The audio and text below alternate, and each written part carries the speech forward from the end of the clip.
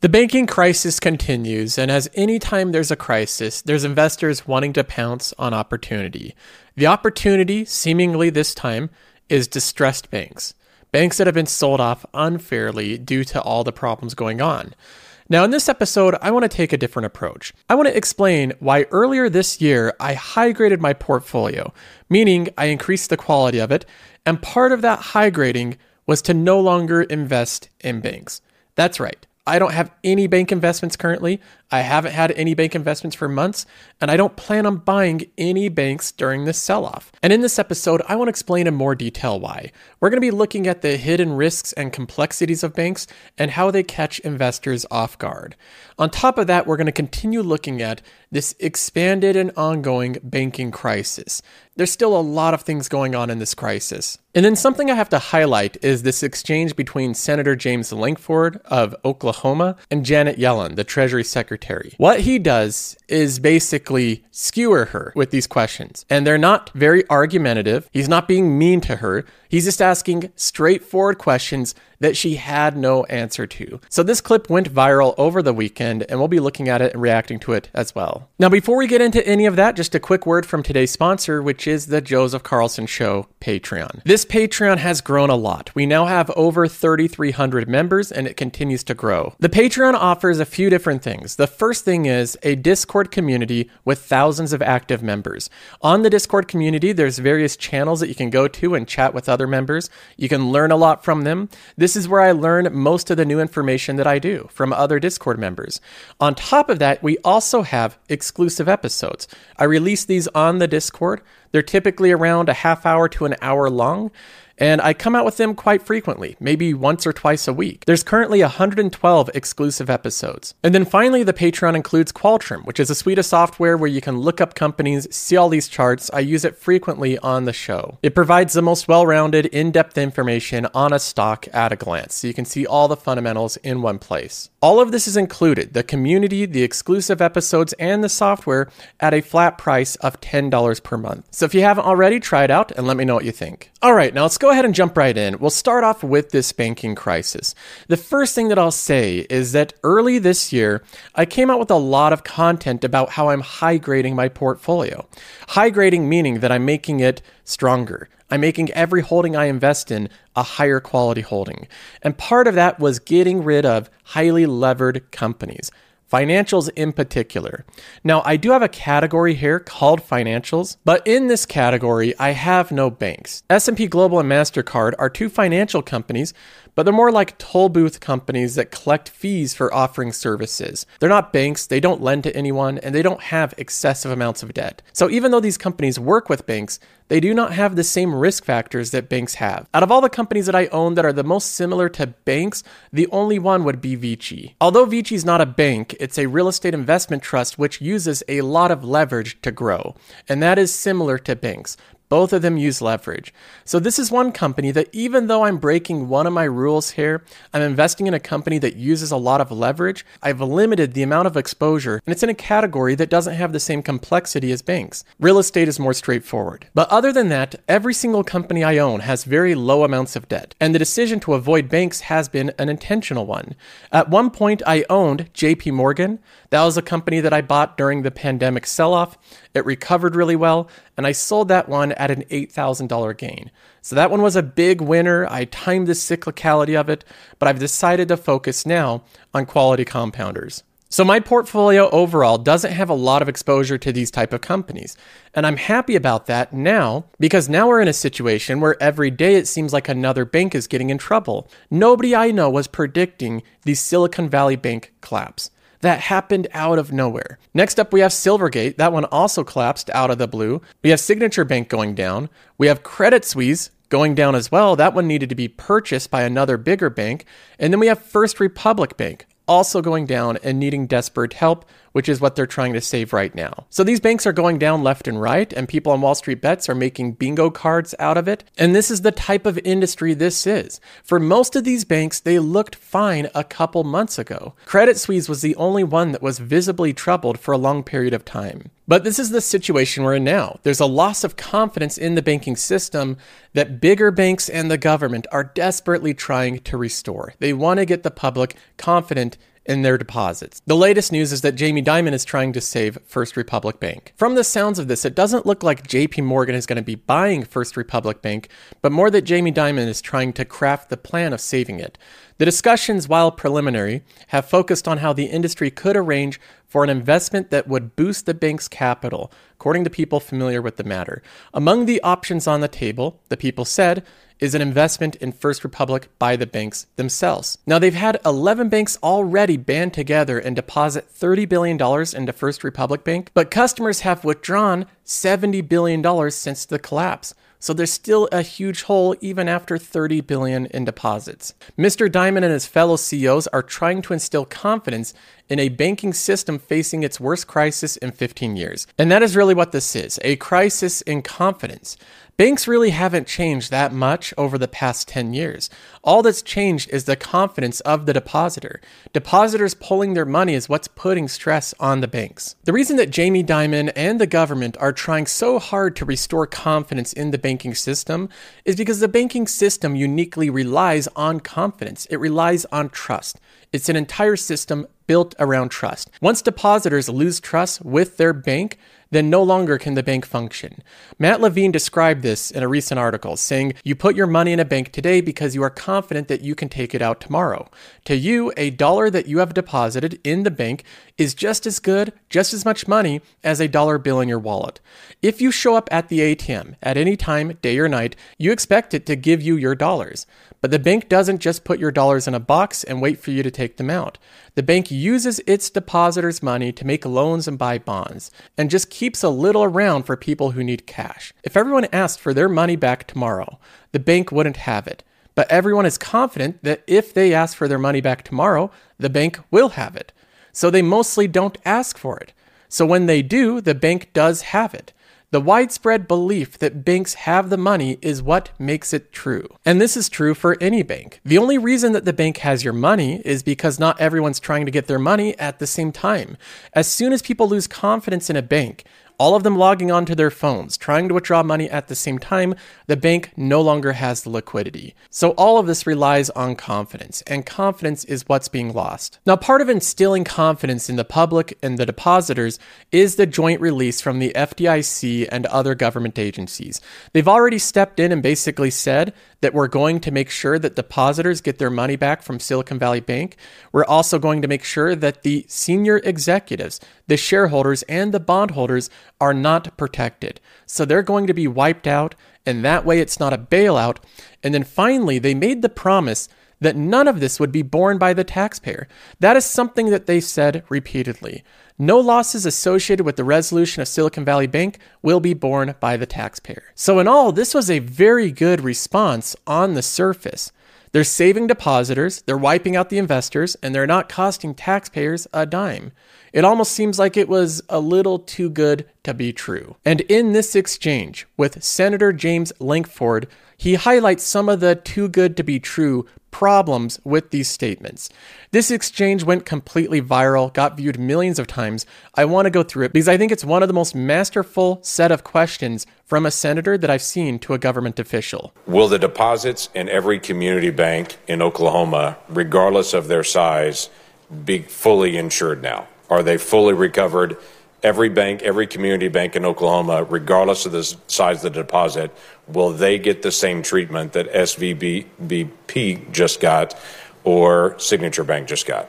I think this is a very fair question. He's representing Oklahoma that has a bunch of regional and smaller banks, and he's asking if they're going to get the same treatment. A bank only gets that treatment if a majority of the FDIC board, a supermajority of the Fed board, and I, in consultation with the president, determine that the failure to protect uninsured depositors would create systemic risk and significant economic and financial consequences. Her response here is amazing. It's amazing that she doesn't see the glaring problems with it. She's basically saying that us very important people at the FDIC, the Treasury, and the President, we get to handpick winners and losers, and we only pick you as important enough to be saved if you're big enough to affect the overall economy. That's basically it. If you're just a smaller company and you're not going to impact or have any type of risk associated with the rest of the economy, then tough luck. Smaller companies, good luck on your own. Bigger companies, you get special guarantees for your depositors. What a disconnected response from Janet Yellen.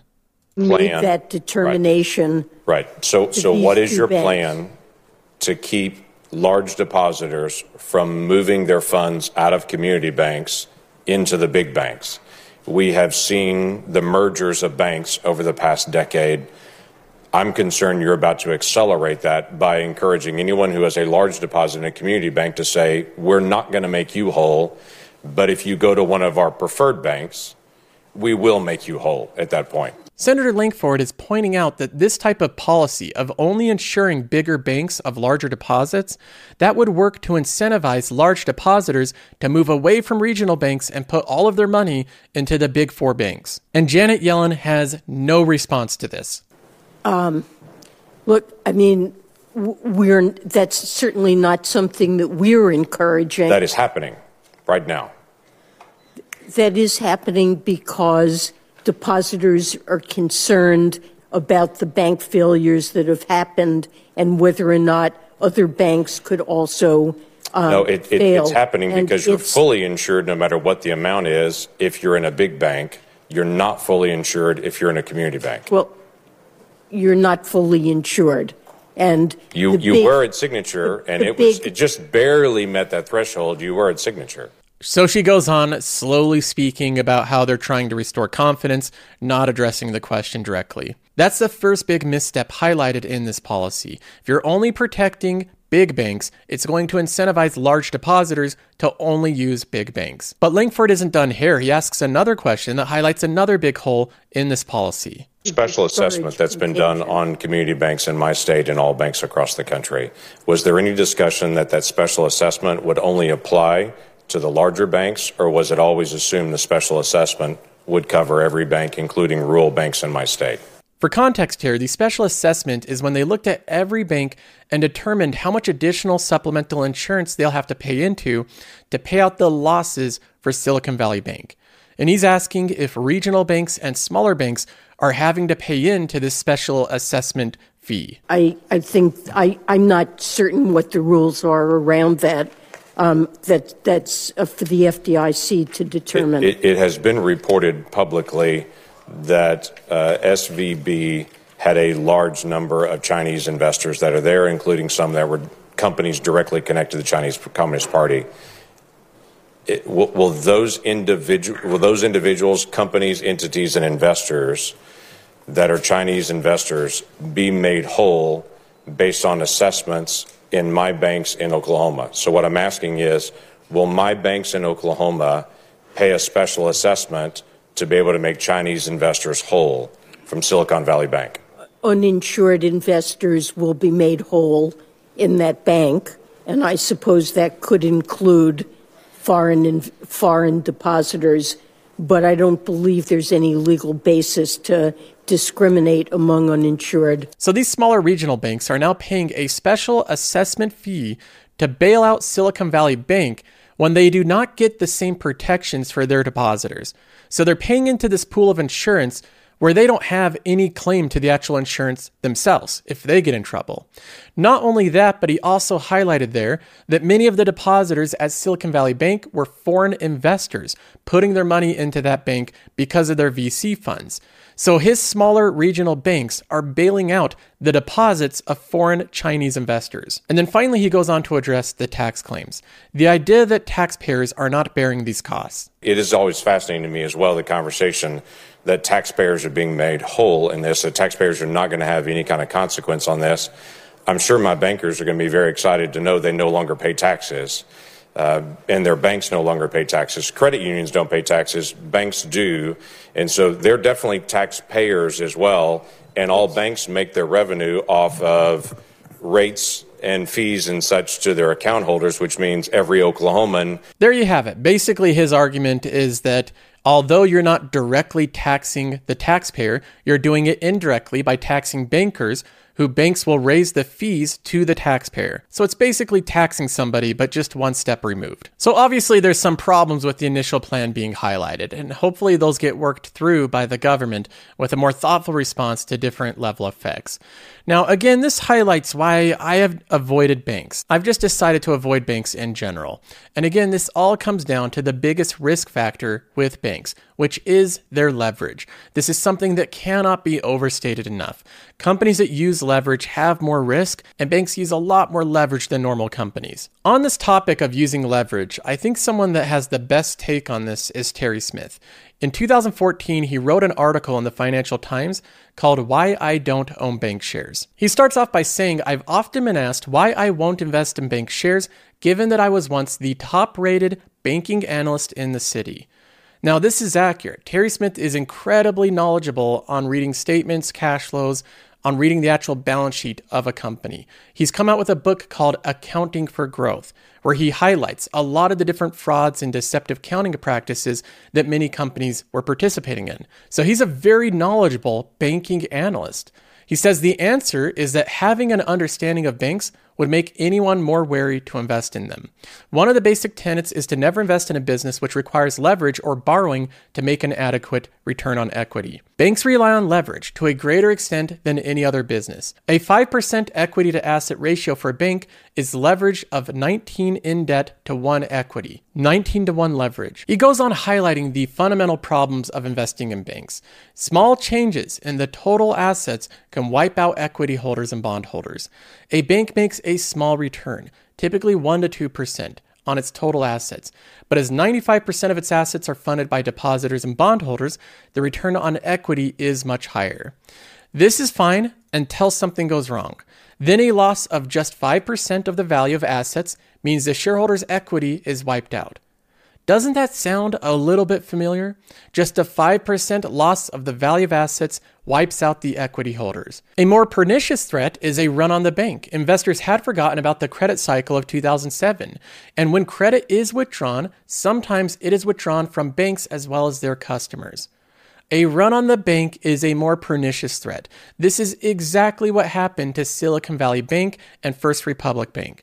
They're having a run on the bank. A lot of people trying to withdraw their money all in the same day. Now, to wrap up this letter, and again, Terry Smith didn't come out with this in hindsight. This was written in 2014, but he wraps it up with this incredible story that illustrates how fragile the banking system is, how fragile banks are in general. He says the fragility of banks is illustrated by a story from the 1980s. When there was a wave of nervousness in Hong Kong following the signing of the joint declaration regarding the colony's handover to China, property prices began to collapse and banks ran up bad debts as a result. During this febrile period, a queue of people waited for a bus. It started to rain, and the queue moved across the pavement to shelter under the cover of a canopy on a building, which happened to house a branch of local family-controlled banks. Passerbys, seeing the queue of people, concluded that there was a problem with the bank. Rumors of a run spread rapidly, and by the following day, the bank was besieged by depositors demanding a withdrawal of their savings. That is insane. There was literally a group of people that wanted to get out of the rain. They just wanted to get under canopies, so they lined up under a building's canopy, and that spread rumors which caused a bank run. That's literally all it took to take down these banks. People lining up outside of a building. Early on in the Silicon Valley bank run, there's literally video footage from people's cameras showing people lined up outside of the branch. And nowadays, it seems like the problem's even worse. We don't need to actually see people lined up outside of a building. All we need is a couple rumors to spread that there's going to be a bank run, and everyone can log in on their phone at the same time. So going back to that first question, why do I not invest in banks? The reason is illustrated with all the examples of the fragility of banks. The fact that people lining up outside of a door can cause a bank to collapse. The fact that anything causing a bank run causes a seemingly healthy bank with no apparent problems to all of a sudden be in such distress that it goes under in a single day, in an 8-hour period. This is the result of excessive amounts of leverage. Banks have more leverage than other companies, and they have more risk than other companies. They're more complex than other companies. They're more economically sensitive to other companies, and they're more at the whims and the mercy of random depositors pulling their money than any other company. Even other companies that use a lot of leverage, like real estate, doesn't have the same complexity that banks do. So when I look at my strategy, I am maintaining a disciplined investing strategy. And I don't want to break my rules of going from highly predictable compounding companies to lower quality, economically sensitive, unpredictable companies because the valuation has dropped. Banks' valuations are cyclical. They drop unexpectedly all the time. So in this case, I am not going to be taking this as an opportunity to buy any of these companies. What I have bought is more of the same. I have purchased more MasterCard, more Costco, more S&P Global, more Vici. High quality compounding dividend payers with very predictable earnings. So I hope that gives you a broader explanation of why I'm not buying bank stocks. And I think it's important to keep this in mind in terms of your overall investing strategy. I think it's much better to stick to a well-defined, thought-out investing strategy than to constantly be changing the rules as things happen. If you find yourself always changing the rules of what you will and won't invest in, I think that's a bad situation to be in. So in my case, I'm going to stay consistent. That's all for now. I hope you enjoyed the show. I'll see you in the next one.